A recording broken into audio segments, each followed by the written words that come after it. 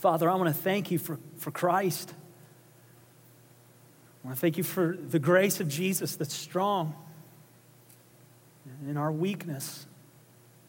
God, this is a morning like so many mornings in my life. I feel so weak, Lord. And I just thank you, you're so kind to weak people. So I thank you for Jesus, Lord, and I pray that our hearts would be filled with joy today because of Christ. I pray that we would celebrate how wonderful you are to us. God, we know you're not just wonderful to us. You're wonderful to all those that gather in your name. You're wonderful to every man, woman, child who breathes your air and experiences your grace. Lord, I praise you for that. And Father, I ask that you would teach us what you want us to learn from your word today. And Lord, I pray that you would please work among your people, not just in this church family, but in this community. The church down the road's not our competition, Father. They're our brothers and sisters. And so we pray that they would be filled with joy in Jesus today. I pray for Pastor Ed and believers at First Baptist in the Atlantic, Lord, that you would give them a joyful spirit today, that they would encounter you, and in their love for you and one another, they would be transformed and move into this community as a mighty army of people, declaring the grace and love of Jesus to those they encounter. And Lord, I pray not only for the churches of this community, but Lord, specifically, I want to pray for the communities that have been most recently affected by the hurricane that came through this last week. Father, I pray for men and women who've lost everything. I pray that you would allow your body to be your hands and feet and be raised up to love them well. Lord, I pray that it would be a reminder that life does not consist in what we wear or even what we eat, but it is made up of your mercy and grace to us in Jesus. Lord, I pray that you would allow us to be a part of what it looks like to love those who are living through devastation in these days. Lord, we love you and we bless you, and we ask all of these things in Jesus' name. And all of God's people said, amen. Amen. If you have your Bibles, would you turn to Matthew chapter 20? Matthew 20. This morning we're going to continue our series that we began last week on the parables of Jesus.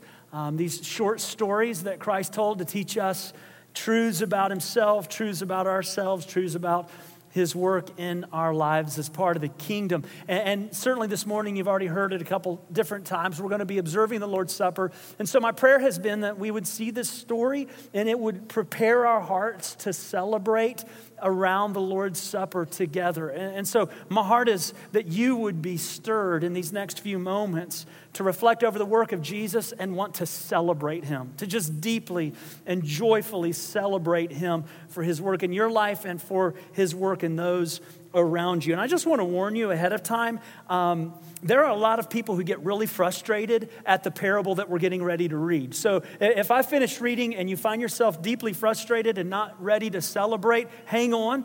I trust that God will give us grace. Once you see the point of this parable, I trust that you, like I have, will celebrate Jesus when you do. I want you to know my point is not to try and frustrate you before you leave. But I didn't write the Bible. I don't write the news. I just report it. Let's go to Matthew 20, and I'm going to start reading in verse 1 through verse 16. Jesus told this story. The kingdom of heaven is like a master of a house who went out early in the morning to hire laborers for his vineyard.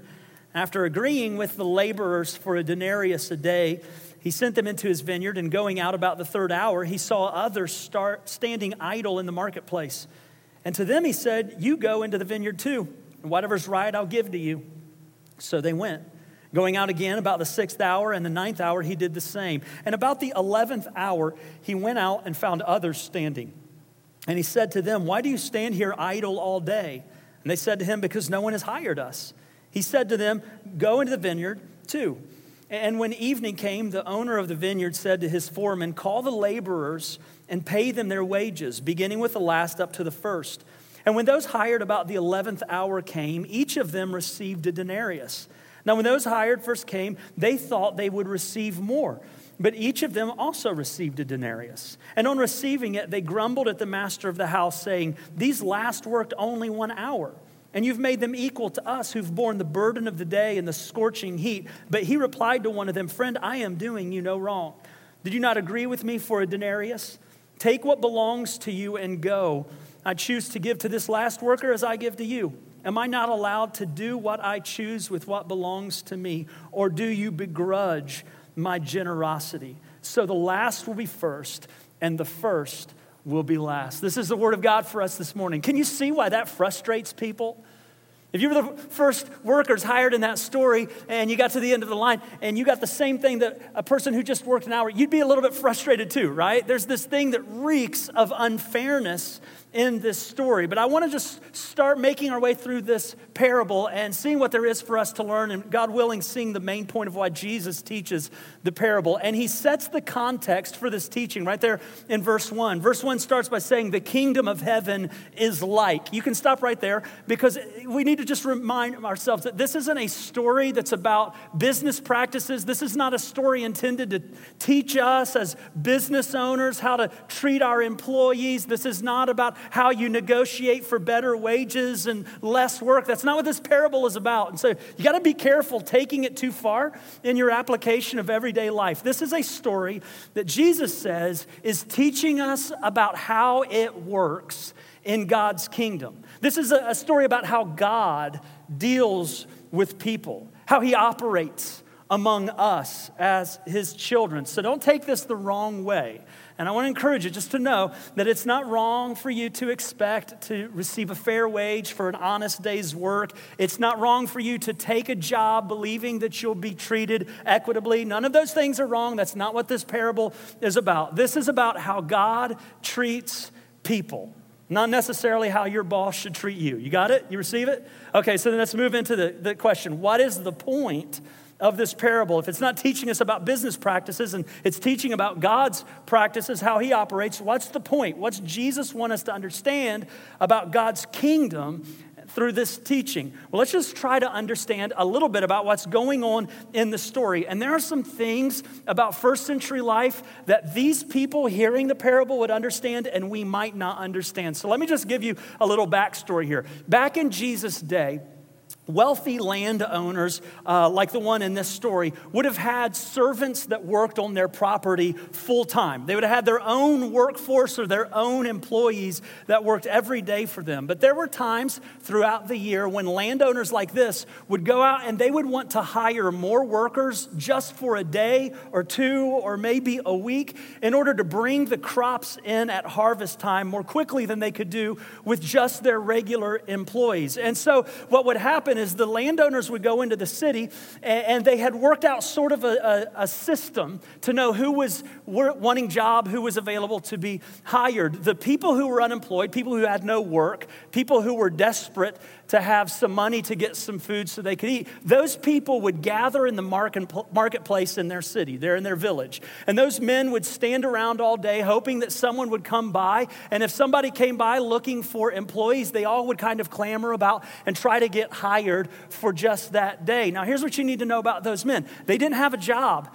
They didn't have work. They didn't have a way to provide for their family. Their cupboards were bare, and it meant this: if they showed up to the marketplace and they didn't get hired, they didn't get paid. And if they didn't get paid, they didn't get food. So they went home empty-handed, and they didn't eat, and neither did their spouse, and neither would their children. So these guys in the marketplace were desperate laborers who had no job, who had very little hope, who were dependent on someone coming by. And the wealthy landowners that came into those marketplaces knew that these men were desperate men. And so they would come to the marketplace and they would try to handpick the men who looked like they were the strongest and most desirable or skilled workers. And then the landowners would begin to negotiate a wage. And the landowner knew he had way more leverage on that man than that man had on him, because there was way more workforce than there was work to be had. Way more men who needed a job than there were jobs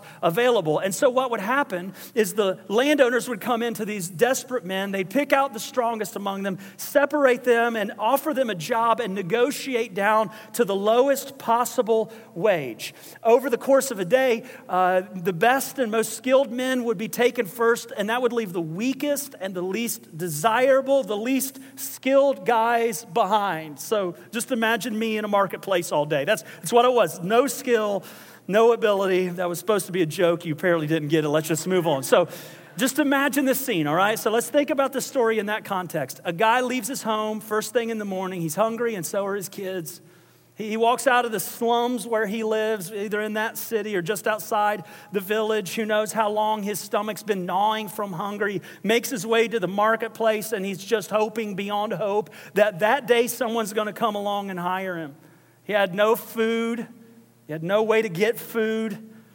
And if he didn't get hired, he was going home empty-handed, and he'd have to look at the face of his wife and his kids. And he was hoping that if he did get hired, that he wouldn't be taken advantage of too much. You know, he had almost no leverage to negotiate any kind of a wage whatsoever. But if he did get hired at all for any amount of money, it was more than he had when he started the day, so he'd be thrilled. And if he did get a decent wage, he'd be even more elated, and he would be grateful for that wage, and he would work a long, hard day with gratitude, because it meant he'd go home and his wife would eat, and so would his kids, and he wouldn't be hungry that night. Well, in our story, that's what happens. The landowner hires the first group at the beginning of the day, and those guys would have been thrilled. They would have worked, they would have gotten paid, and they would have been thrilled because their families would eat. So excited. But then the landowner does something unimaginable. He doesn't just hire them. He doesn't just pay them a wage. He pays them a denarius. Now just think about this. Can you imagine how thrilled you would have been if on the first day of your job, you would have gotten one whole denarius? Man, you probably don't even know what a denarius is, right? So here's a denarius. A denarius was the same wage that Rome would pay their highly distinguished soldiers in the Roman army. So the faces of the prosperous, strong Roman army received a denarius a day. That was way more than any day laborer possibly could have hoped to negotiate at the beginning of the day. He, as this unskilled, undesirable, hopeless, helpless man, was standing there in a marketplace, and not only did he get work, he got an entire day's wage that a Roman soldier would have gotten. Do you know what that man received? Not just a denarius. Do you know what he really received? It's called grace. Undeserved favor. A helpless, hopeless, hungry, undesirable man getting the same wage as a decorated hero of the prestigious Roman army. That's called grace, guys. Something else you might want to know is that the normal work day was 12 hours, from 6 a.m. to 6 p.m. And the first group got started right away. They're at 6 a.m. And the story goes on like this. At 9 a.m. or the third hour, the landowner goes back to the marketplace, gets another group of guys, brings them back, sets them to work. He goes back to the marketplace then 3 hours later at noon. He gets a new group of workers, brings them back to the field, sets them to work. Does the same thing at 3 p.m. or the 9th hour. And then at the 11th hour, 5 p.m., just before the end of the day, he goes back to the marketplace, and the guys nobody else wants, the guys that had been passed over all day, he had seen them come and go, and none of them had had any hope at all. The least skilled, least impressive, least able men of all the men in this community, all those men, the landowner comes to them. And I don't even know what kept them there. I don't know why you would wait 11 hours thinking someone's going to hire you for just 1 hour at the end of the day. Maybe they didn't go home because they were just ashamed to have to look at their wife and their kids and let them know they wouldn't be eating again today. But whatever the reason, there they were. The landowner comes, and this was their day.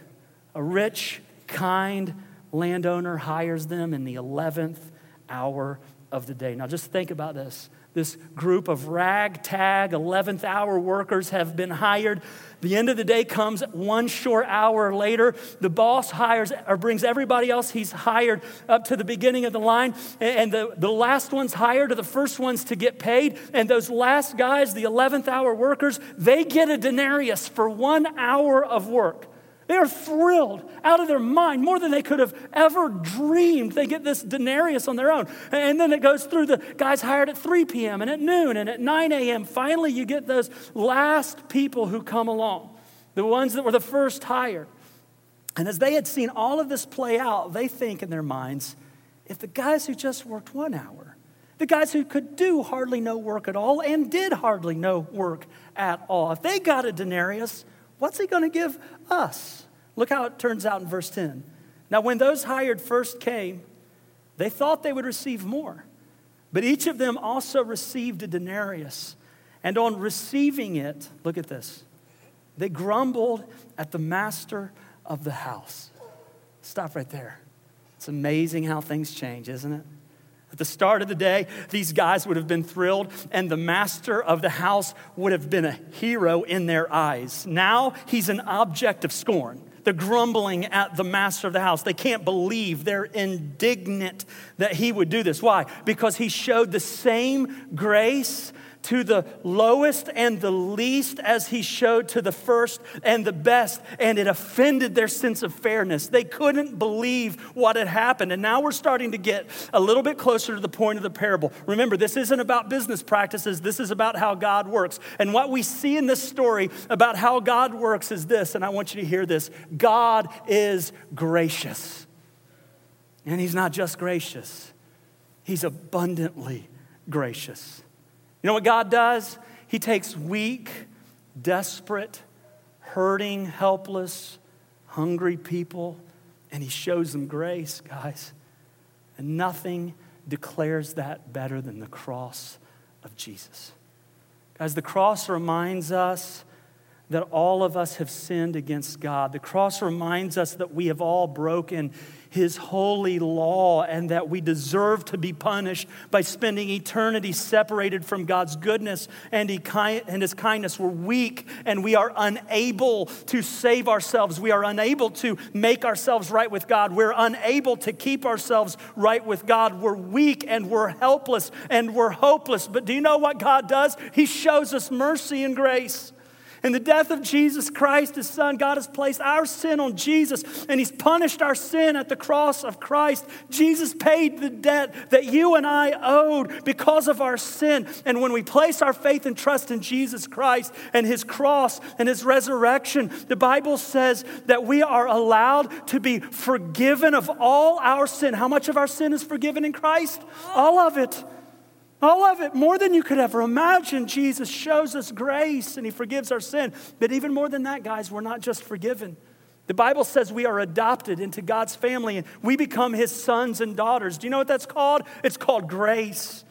And even more than just being sons and daughters, we're made to be heirs with Christ. That means that we will inherit everything that belongs to God himself. How much belongs to God? Everything, all of it, right? That's going to be our inheritance because of Jesus. Even more than that, God has promised. He's guaranteed that once you're born into his family, you'll never be unborn into his family.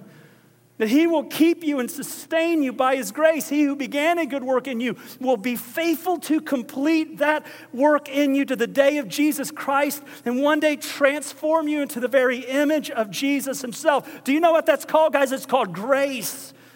God is abundantly gracious to us in Jesus. And friend, I got to tell you, it is my privilege to tell you the good news that no matter who you are, no matter what you've done, no matter how long you've lived, no matter how many times you have turned your back in rebellion to God himself, if you will trust in Jesus Christ as your Lord and Savior, you will receive the same grace that is offered to everyone through Christ.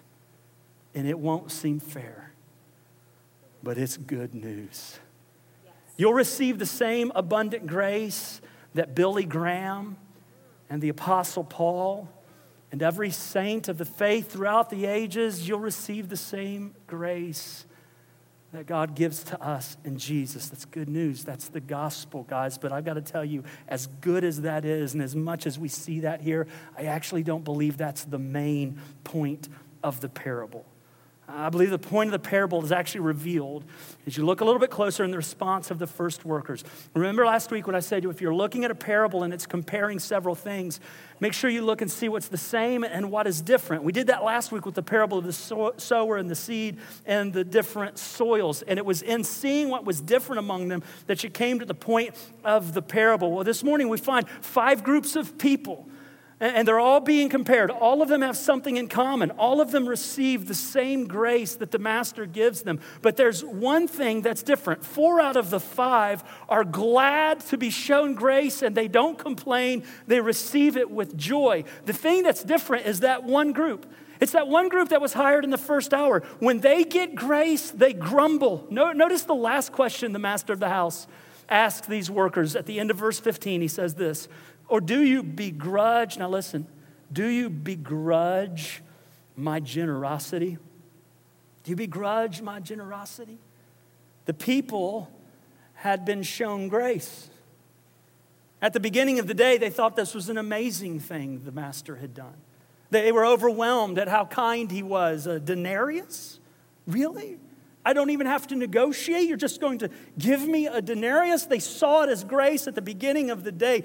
But at the end of the day, they actually start to hold a grudge against the master because he's so generous. And friends, that's the point Jesus is bringing us to in this parable. The point of the parable, I believe, is this. Kingdom people should always celebrate grace. Kingdom people should always celebrate grace. We should be glad when God shows grace to us, and we should be glad when God shows grace to those around us. We should celebrate grace. We should not come to a table like this that tells us about the grace of God for us in Jesus and say, whatever. Or I've heard it all before. We shouldn't hold a grumbling in our heart toward God. We should celebrate grace. And I've got to tell you, there are so many different places that I want to go with this. As I was praying over this week, as I was writing this out, I began to write and delete and write and delete. You that are here every week know this was very painful for me. I even had a great point that had a very funny story in it. I wrote it out and I even had to delete it because I didn't feel like God wanted me to say that. There are only 2 things I think that God wants me to say in response to this. And the first one is this. We are all like 11th hour workers. We are all like 11th hour workers. They were the least desirable. They were the least able. They were the least deserving candidates for the master's grace. They didn't know what they were going to get at the beginning of the day. Do you guys see that little detail? The very first group gets told before they work, they'll get a denarius. Every other group after that, the master just says, go to work and I'll do what's right. They don't even know how much they're going to get. But even if they were working in the field and they overheard that group that got guaranteed a denarius, if they overheard them talking, these men who were paid the 11th hour wage would have begun to do the math in their head and thought, you know what? For 1 hour work, I'll be glad to take 1/12 of a denarius. That's more than fair for what I'm doing. But the end of the day came, and you guys know what happened. They got more than they could ever imagine. And if you're trusting in Jesus, guys, I want you to know that is who you are. You're a person who is unable. You're unable to make yourself right. You're unable to fix yourself. You're unable to cleanse yourself. You're unable to do it all right. You're weak. You're helpless. And you're hopeless. You're not able to do it. But then Jesus comes along. And let me tell you what Jesus does. He shows you grace. And in showing you grace, you need to know it is better than you could ever imagine. Eye has not seen, and ear has not heard, and neither has it entered into the heart and mind of man to imagine what he has prepared for those who love him. Guys, there is a day that is coming when God will pour himself out on us in fullness without any restriction. Our bodies will be made new, and everything will be changed. And listen, before that day comes, I'm not sure we know just how bad we are. Do you realize how frequently we desire everything but God and his grace? Do You realize how often we want something that's more than Jesus, how often we reject love himself, and because our hearts are twisted, we don't even know how bad it is to reject love himself, to desire football and TV and smartphones and sex and food and sleep and money and every other thing in this world, to desire it more than we desire Jesus himself. Guys, we aren't just bad, we're worse than we think we are, but we aren't just bad and worse than we think we are. We are recipients of grace. And Jesus is better than we could ever imagine him to be. And one day the accounts will be settled and he'll make us fully and completely like himself. Not only will he have forgiven our sin, and not only will he secure us eternally, but there's a day coming when we will have our minds blown as we gather in heaven around the throne of God. And you who are least here on earth, you who feel far away from perfect, you who feel your brokenness and your sin and your shame, you who feel like you've been that person standing around till the 11th hour, not deserving to be chosen, not deserving to be there. You who feel like you are least in the kingdom will be first to be seated around his table forever. And you will enjoy the eternal glorious grace of God forever in Jesus. We are all 11th hour people. I want to encourage you, don't come to the table of the Lord any other way. I'm an 11th hour person who's been shown grace. And here's the second thing. We are all capable of becoming first hour workers. We're all 11th hour people, and we're all capable of becoming first hour workers. Here's what I mean by that. There's something in our hearts that can change over time, where we no longer see grace as grace, and we no longer enjoy it, and we no longer celebrate it. Something happens that I don't even know how to describe, but we begin to think of our relationship with God, not in terms of his mercy and grace to us, but in terms of this business transaction. We keep a ledger in our heart, and if you don't think that that's true of you, I can tell you it's true of me, that there are things that happen in my life, and I think to myself, God, I think I deserve better than that. We might say things like, I serve at House of Hope, I serve at the Pregnancy Center. I teach Sunday school. I volunteer in children's ministry. I'm even part of that crew that changes diapers. Surely life could go better for me by now. And in our hearts, if we're not careful, we keep this ledger and we begin to think of God in terms of a business owner who owes us more, and it's nothing but a business transaction. God, I thought by now my career would be on track. God, I deserve better. God, I thought by now my marriage would be on track. God, I deserve better. God, I thought by now my health or my children or my finances or whatever, they would be on track. God, I deserve better than this. And our heart becomes this ledger, not as recipients of grace, but as workers who expect a wage. And we stop appreciating God and his kindness and his goodness, and we stop celebrating grace and we start demanding more. Beware, guys. That's a first hour worker coming out in your heart. Not only do first hour workers, though, think they deserve more, they believe those around them deserve less. We begin to have this thing in our heart where we can't celebrate when other people experience grace. We've stopped extending forgiveness. We stop giving the benefit of the doubt. We stop thinking the best about people and start thinking the worst. It's what keeps us from having compassion on broken people down the street or across the workplace. It's what keeps us from extending a mercy to those who've wronged us. We become people who not only think we deserve more, we believe that others deserve less. And brothers and sisters, I want to encourage you, beware of being a first hour worker. Beware of being a person who receives grace and stops seeing it as grace. A person who stops extending joy to those that God has extended grace to. And rather than end on a couple of notes about what it shouldn't be like, I want to share with you a story of what this actually looks like. What's it look like to be a person who knows you're an 11th hour worker who shows grace to other 11th hour workers. I was praying with a group of people this last week, and we meet each week at Wednesday at 9 o'clock, and we just pray for an hour that God would bless our time together as a church. And I was sharing what I was teaching over, and one of my sisters in Christ, Vicky, called me, shared this story. I said, Vicky, could you email that to me? And I want to read her email to me. This is what Vicky wrote as a person who's received grace and celebrates it not only in her life, but in those around her. She wrote this: my dad was in prison when I was growing up. My mom divorced him while he was there, and there was no contact from when I was 2 or 3. My mom and I were extremely close. She was a young mom. There was only 19 years difference in our age. And so when she was 38, she died in a car accident. 2 weeks after her death, there was a knock at my door. And when I opened the door, there stood a man who introduced himself to me as my dad. I recall my thoughts perfectly.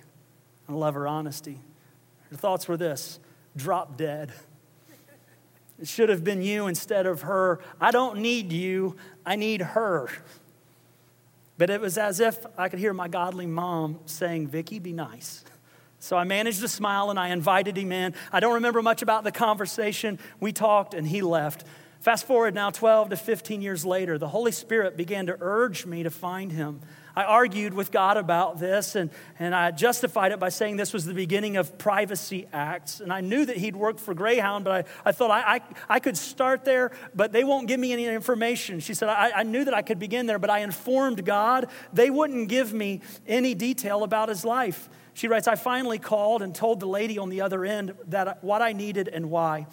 And as she put me on hold, I was continuing to inform God my request would be turned down. When she returned, she asked me if I had a piece of paper, which I did, and she proceeded to give me everything she had on him.